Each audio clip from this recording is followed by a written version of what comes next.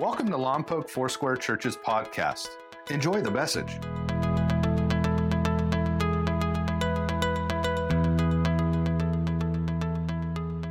Hope. Do you have hope in the dark? I pray that you do. We're going to talk today about knowing the God of the promises. Why? Because 2 Peter 1:4, it's been our verse the last 2 weeks, and we're going to use it again today. Let's read it together, can we? God made great and marvelous promises so that His nature would become part of us. Then we could escape our evil desires and the corrupt influences of this world. We're going to talk today about the God that made these promises. The first week we said that because of the promises made by God, we can have hope in the dark. Last week we talked about David, remember, from Psalm 18, and how David in his distress called on God, and the scripture actually says this: God has delivered me because He's delighted in me. He delights in me. And we looked around the room and said, hey, God delights in you. Remember that? God delights in you. I hope you still remember that. He delights in you no matter what. If you have your little note card, you could write this down. Through the promises of God, we see the heart of God. And as we see His heart, His nature becomes our nature. And then by seeing the heart of God, we have, come on, we have hope. We have hope. So think about this. Who is God to you? It might seem like an odd question, but yet it could be asked. Jesus asked it of Peter, didn't He? Who do you say that I am? Not what's popular opinion, not what the religious order says. Who do you say that I am? And Peter said, Jesus, you are the Son of God. You are Christ. And Jesus looks back at Peter and says, that's so great, Peter. Flesh and blood hasn't revealed that to you, but my Father in heaven, the Holy Spirit actually revealed to Peter who Jesus was. So if we're going to say that God's promises give us hope in the dark, who is this God to you? And how would you answer that question? Who is He? Who is He? Now, if you could ask God for anything, what would you ask Him for? Just think about it for a second. Now, your answer is probably going to be very spiritual or religious because you're in church or you're watching service online. But what would you ask God for? More power? More prestige? More prominence? More prosperity? Let's see if I can find another P. How would you ask God for peace? Oh, I just want world peace. Wouldn't that be great? Sure. Would you ask God for that? Well, in Exodus 33:17, God's already had a discourse with Moses. Moses, who is the prince that's turned shepherd, is now becoming a liberator of the people of Israel. God has called him. And the first thing Moses said to God was, hey, who am I? And then God answers by saying, it doesn't matter who you are, it's who I am. I will be with you. And then pretty soon Moses says, well, God, then who are you? Who are you? Well, at one point, the Lord gives Moses this actual question. He says, and the Lord said to Moses, I will do the very thing you have asked, but I am pleased with you, and I know you by name. I will do the very thing that you have asked me. What is that? Well, we see in the next verse, Exodus 33:18, and Moses said, now show me your glory. Of all the things that Moses could have asked God for, he says, I want to see your glory. I want to know your beauty. I want to know your brilliance. I want to actually be able to see you. Now, Moses already had a relationship with God, but he wasn't satisfied. And I'm praying in 2020 that we won't be satisfied with our relationship from 2019. Why? Because that's in the past. Sharing with some people recently about benchmarks in their life, things that God had done, high water marks, as it were, spiritual things. And we were talking, and because we're older, I didn't say older, we were all talking about things that happened in like the dark ages, like the 80s. One guy said, yeah, back in 91, and his son happened to be there and said, wow, Dad, long time ago, right?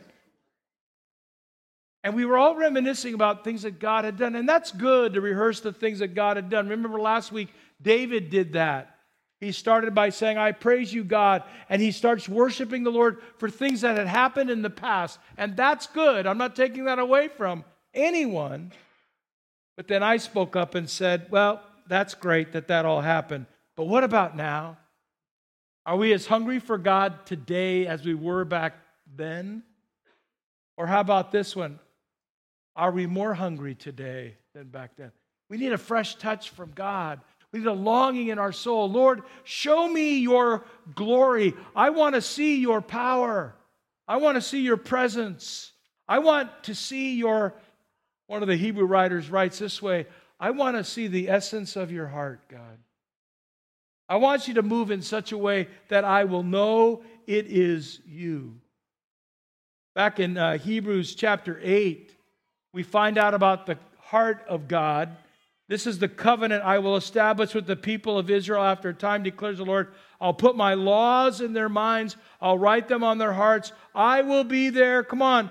They're God, and they will be. See, this has been God's heart from the beginning. He doesn't just want us to have a religion or some spirituality. He wants us deeply to have a relationship with Him. I want to be your God. And I want you to be my people. And I want you to know, even when darkness comes, even when the storms come, even when the worst things come, you can hide in me and you can have your hope in me because of who I am. See, the heart of our God is, I will be their God and they will be my people. I will be their God and they will be my people. Exodus 34:14. He is a God who's passionate about His relationship with you. You like that word passionate? I do. I love the word passion. Yeah. By the way, we want passionate mechanics to work on our cars. You do. You got this noise that no one can find, and it never seems to appear except when you drive it. You want the mechanic to be you want passionate cooks to cook your food. Especially if you're not, no offense to fast food, but if you're going to a restaurant and you're going to pay those prices, come on. You want somebody passionate in the kitchen who's sauteing and flipping and putting love into food. You know what I mean? Yeah, let me get that microwave going. No, you don't want that. You want somebody passionate. And by the way, if you're in a relationship with somebody, come on. You've lost that love and feeling. You know, somebody passionate about who you are, where they love you, where they serve you, where they care about you, where they're deeply concerned about your future and about your life. Think about this. God is passionate about His relationship with you. He's in red-hot pursuit of you. So who is God to you? Well, let's answer it. And by the way, it's a very simple message today. Okay? How many of you are on a 3-day weekend? See, look, good. I got to go easy on you. Okay. You're gearing up for tomorrow. By the way, tomorrow, MLK Day, right? You know why you have your 3 days? It's MLK Day, right? Martin Luther King Jr. By the way, there's a big ceremony happening at the, I call it still El Camino School. You know, right over here, adult ed, from 11 to 2:30. And I'm one of the guest speakers tomorrow. So if you're not doing anything, I can't believe they're having me back. I spoke last year, and they invited me back. It was a rough crowd. That's all I got to say. Because they looked at my face. They go, what can he say about MLK Day? Huh? Well, you know, what civil rights did Bernie have to worry? And I opened my talk, and I said that Martin Luther King had said that hatred is too big a burden to bear. And here's what I said. You ready for this? Okay. I said, I don't face what many of you face, but I am one generation away from the Holocaust. And the room went silent. And I said, hatred doesn't know color. Hatred doesn't know race. Hatred just knows hatred. And, you know, you think of the Jewish people that were, executed because of what? They were Jews. So I said, hatred. So I had, but now pray for me because I can't use that same material this year. I'm coming back. You know, and when Pastor Wiley, my good friend, called me and said, I want you to come back, I said, really, sir? You know, and then he said, yeah, we can't find anybody else. He said, do you believe in free speech? I said, yes. He said, good, you're giving a free speech. So Anyway, no. He was so nice. He said, we want you back. So let me just tell you, now back to the message. The proceeding was a paid political announcement. Number one, would you write this down? I don't want to insult you, but God is real. He doesn't cease to exist when you're having a bad day, or when you get divorce papers, or when you get job termination, or,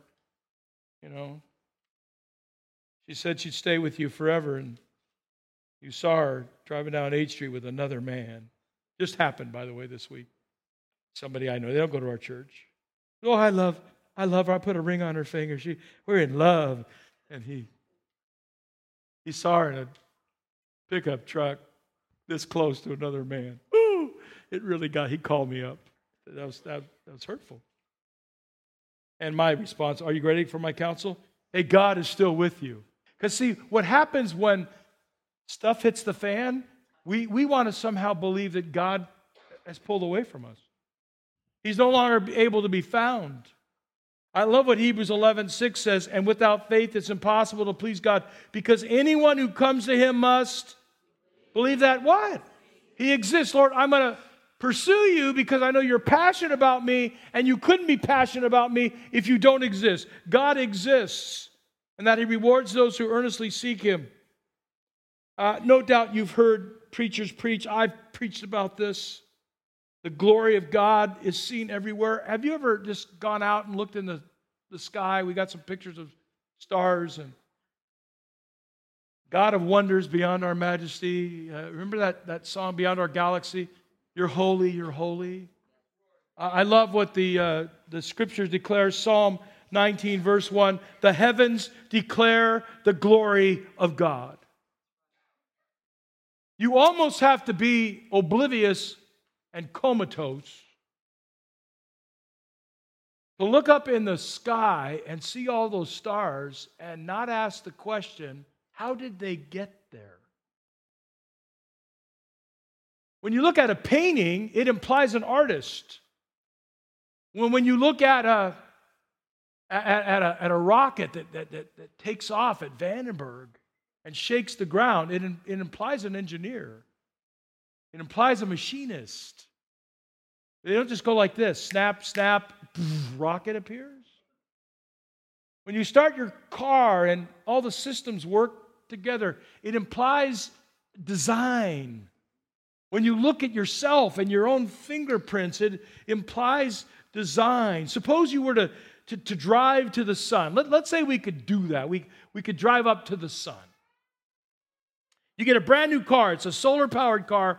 It's got oxygen and heat shields and all that stuff. I know we have so many engineers around. I have to add all this stuff, right? And this car is able to go 150 miles an hour. And suppose you drive 24 hours a day, 365. You can't stop for a big gulp. And you can't stop at In-N-Out. Sorry. How long does it take to reach the sun? 150. 365. It'll only take you 70 years. Only 70. And let's suppose you stop while you're there to get a tan, take in some rays, right? And you want to fly off to the nearest star, Alpha Centauri, which is a great name for an Italian restaurant. And you clear your calendar, it will only take you at that rate of speed 15 million years to get there. NASA, I just read this week, is looking at sending a probe to Alpha Centauri in 2069. It will take the probe at speeds that they can travel, and I don't know how fast that is because it didn't say. It'll only take the probe 44 years to get there. Most of us won't care.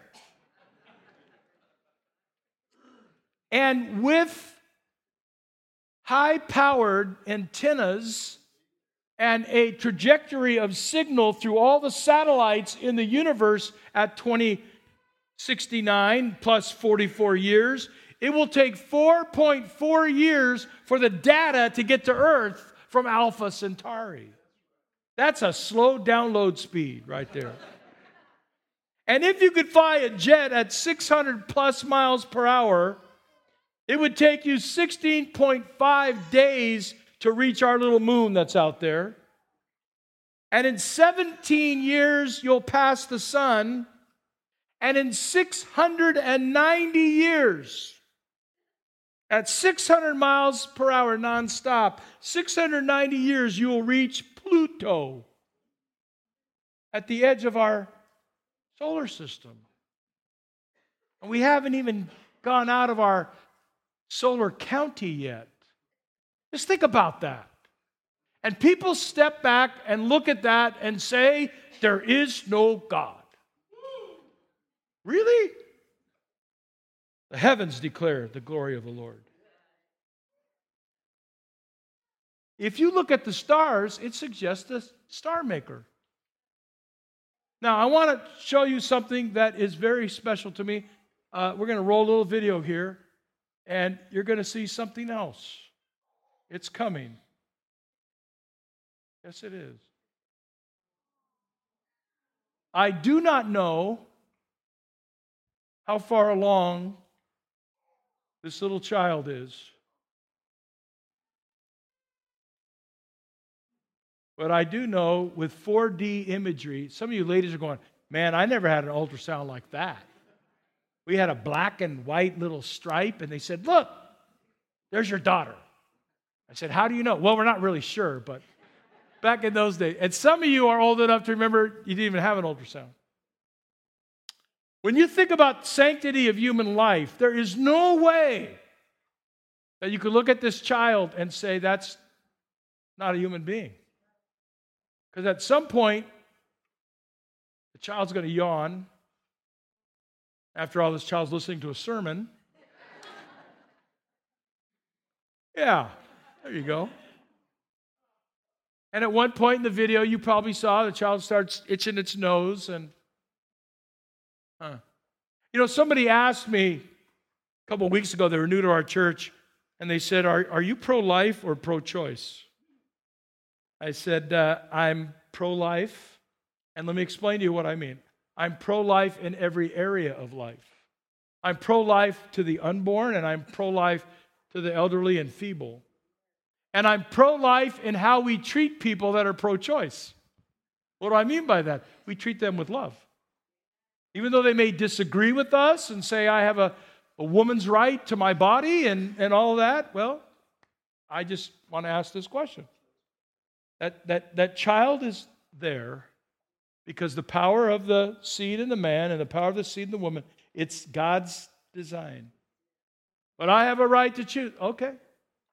You currently have that right in our country, and I'm not going to argue with you. I'm just going to tell you that all life that, and get ready for scientist Fetterman coming on here.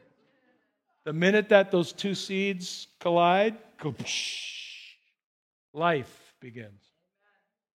Well, what about the trimester?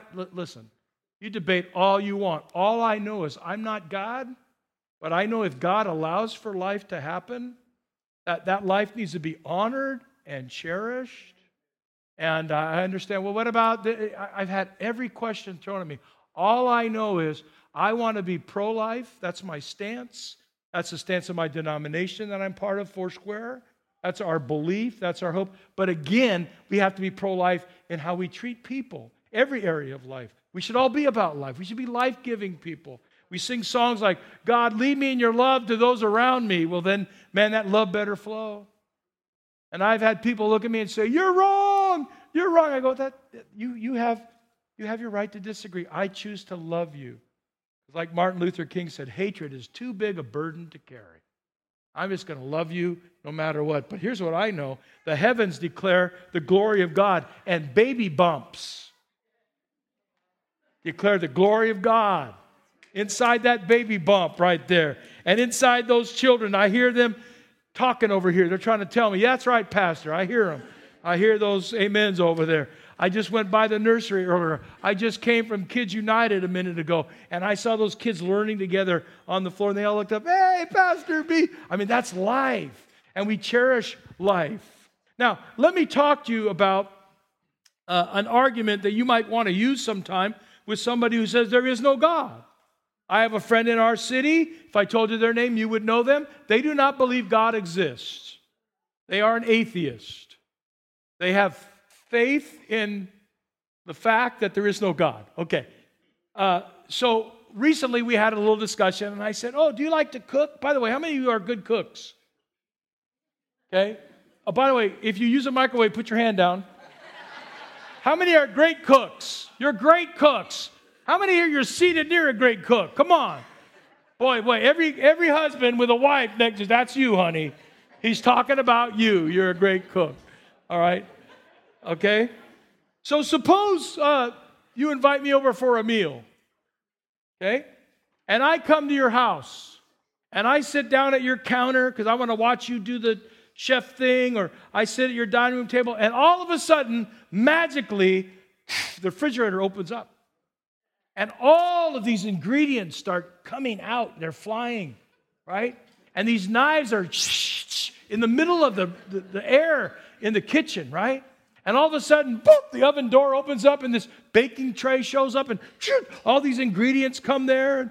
A little bit of sauce comes around, a little salt and pepper, little EVOO, it's all right there. Little garlic, it presses itself, it oozes out. It's all right there. And now, all of a sudden, the pans start doing this. Saute, and all this is happening. And a bowl, boop, it pops in, and all of this spring mix comes in. Arugula comes in, baby greens, woo, they all come down. Little balsamic over here, little bit of, no ranch dressing, sorry. Little balsamic over here, right? And this bread just appears, and all of a sudden, boop, all these ingredients start going in a mixing bowl because this is the dessert. It magically turns on all by itself. We sit down and have this marvelous meal. And when I'm done, I say, that was an Epicurean coincidence. Oh, I left out the biggest point, the Big Bang, boom, when the oven exploded and all the ingredients came flying out. Now, you might go, what a crazy story is that? No, it's accurate. People believe that somehow, magically, all by itself, the stars appeared. 100,000 million of them. The sun just happened to be there. The earth just happened to be on its right axis, all by itself. That the upper area of the earth, separated from the lower area, that the gravity pull is just right. And that, by the way, your heart's beating right now because somebody did that to it. Think about it. And that you're breathing because of God. Just think about all of life. And here's the worst word you could ever use with somebody. Psalm 14:1, Psalm 53:1. The fool says in his heart, there's no God. By the way, Jesus said the worst F word in the world is that? Fool. He said, be careful when you call someone a racha, a fool. It's worse than imbecile. It's worse than the inability to think. You have no brain between your ears, literally, when you call somebody a fool. And the psalmist writes, the fool says, there is no God. I'm here to tell you today, you must believe that God is, that He is real. The second thing I want you to see is that God is great. I told you this would be easy. I'm going easy on you. But do you believe that He's great when things aren't going well, when you're discouraged, depressed, or defeated? John 5:26 says, for as the Father has life in Himself, so He has granted the Son also to have life in Himself. God doesn't need your help to exist. He has life where? In Himself. And Psalm 90 verse 2 says, before the mountains were born, or you brought forth the whole world, from everlasting to everlasting, you are God. Before there were witnesses to the magnificent genius creator named God, He was creating. God is qualified. I just want you to hear this today, to support me in my troubles. He's qualified. If He can put all the stars in the sky, if He can take the power of a seed of a man and a woman and create beings like us, isn't He qualified to take care of our problems? Isn't he qualified to provide for us miraculously? Isaiah 43, 2 and 3, when you go through deep waters and great trouble, I will be with you. When you go through rivers of difficulty, when you go through rivers of difficulty, when you go through rivers of, of difficulty, you wouldn't understand, right? You will not drown. When you walk through the fire of oppression, you will not be burned up. For I am the Lord, what? Your God. And what kind of God is he? He's a great God. Philippians 4:13, I love the Amplified. I have strength for all things in Christ who empowers me. I am ready for anything and equal to anything through him who infuses inner strength inside of me. I can do all things through Christ who gives me strength. Strength comes from his power and from his greatness. The third thing is God is holy. He is holy. Isaiah 6 reminds us that he had this beautiful vision of the throne of God. He says, above the Lord were seraphim, each with 6 wings. We know this so well. With 2 wings they covered their faces, with 2 they covered their feet, and with 2 they were flying. And they were calling these volleys back and forth, holy! And the other side of angels, holy, holy, holy, holy is the Lord. What else can you say? We're in the holiness of God, the presence of God, and all we can say is that he's holy. Psalm 18, verse 30, God's way is perfect. All the Lord's promises prove true. God is not evil. Did you know God doesn't age? That's right. The train's coming. It's still coming. God doesn't age. He doesn't sin. He has no needs. He has no issues. By the way, we're aging while we're sitting here. God doesn't age. Isaiah 46:9. I am God and there is none like me. Take that verse home with you, please. So when something hits the fan or you feel there's a place of darkness or difficulty, you can stop and say, wait a minute, I have a promise from God. There is no God like my God. Now, he's powerful, he's great, he's holy, he's real, he's perfect. You got it? That's God. But let me give you the next one. He's love. The God who created all of this is the same God that wants to hold your heart. He's the same God that wants to be there for you when you feel like no one else is. 1 John 4:8, whoever does not love does not know God because God is love. I never get tired of this verse. I hope you don't either. John 3:16.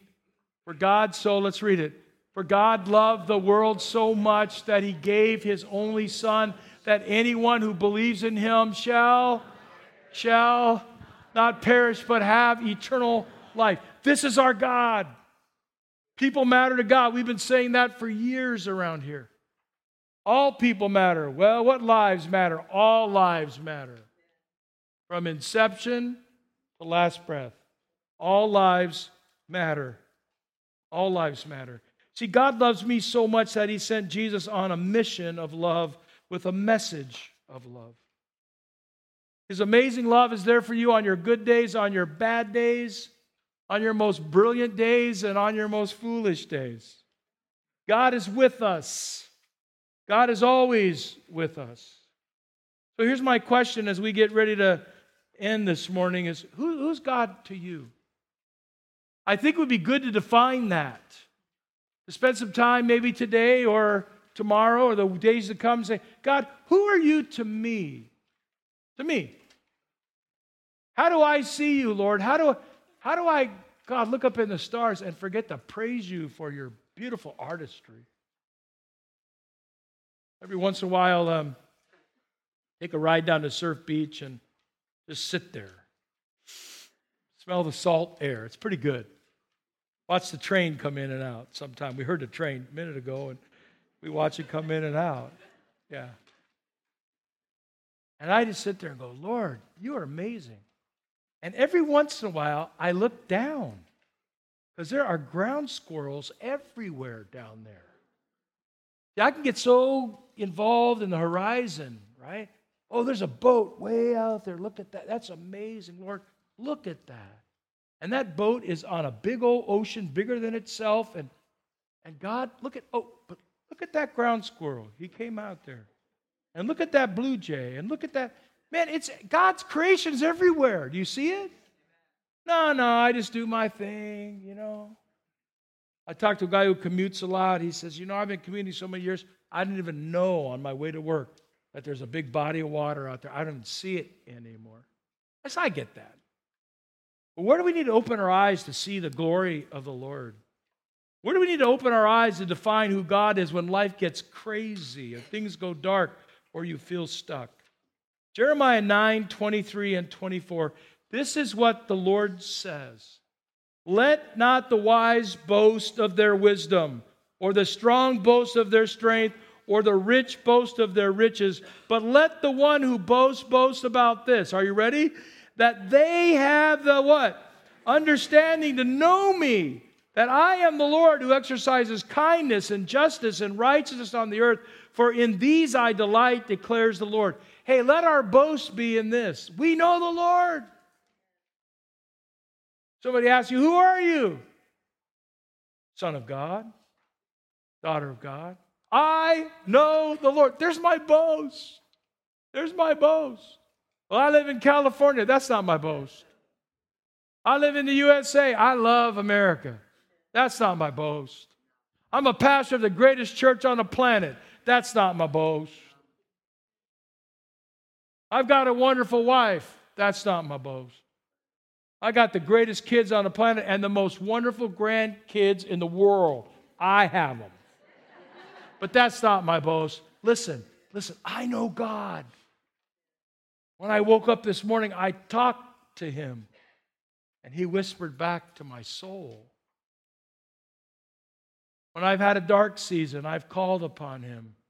And even though I didn't feel him right away, I knew he was there because he promised he'd never leave me. That's my God. I boast in that today. I pray that you'll do that too. Who is God to you? Let's stand together, and I want us to read our declaration we've been reading the last 2 weeks. You're going to read it with my best 10:21 voice, okay? We are building our lives on the promises of God. Because his word is unbreakable, our hope is unshakable. We do not stand on the problems of life or the pain in life. We stand on the great and precious. We stand on the great and precious promises of God. We hope you enjoyed today's message. Please visit us at mylfc.com for more information about our church. Thank you so much for listening.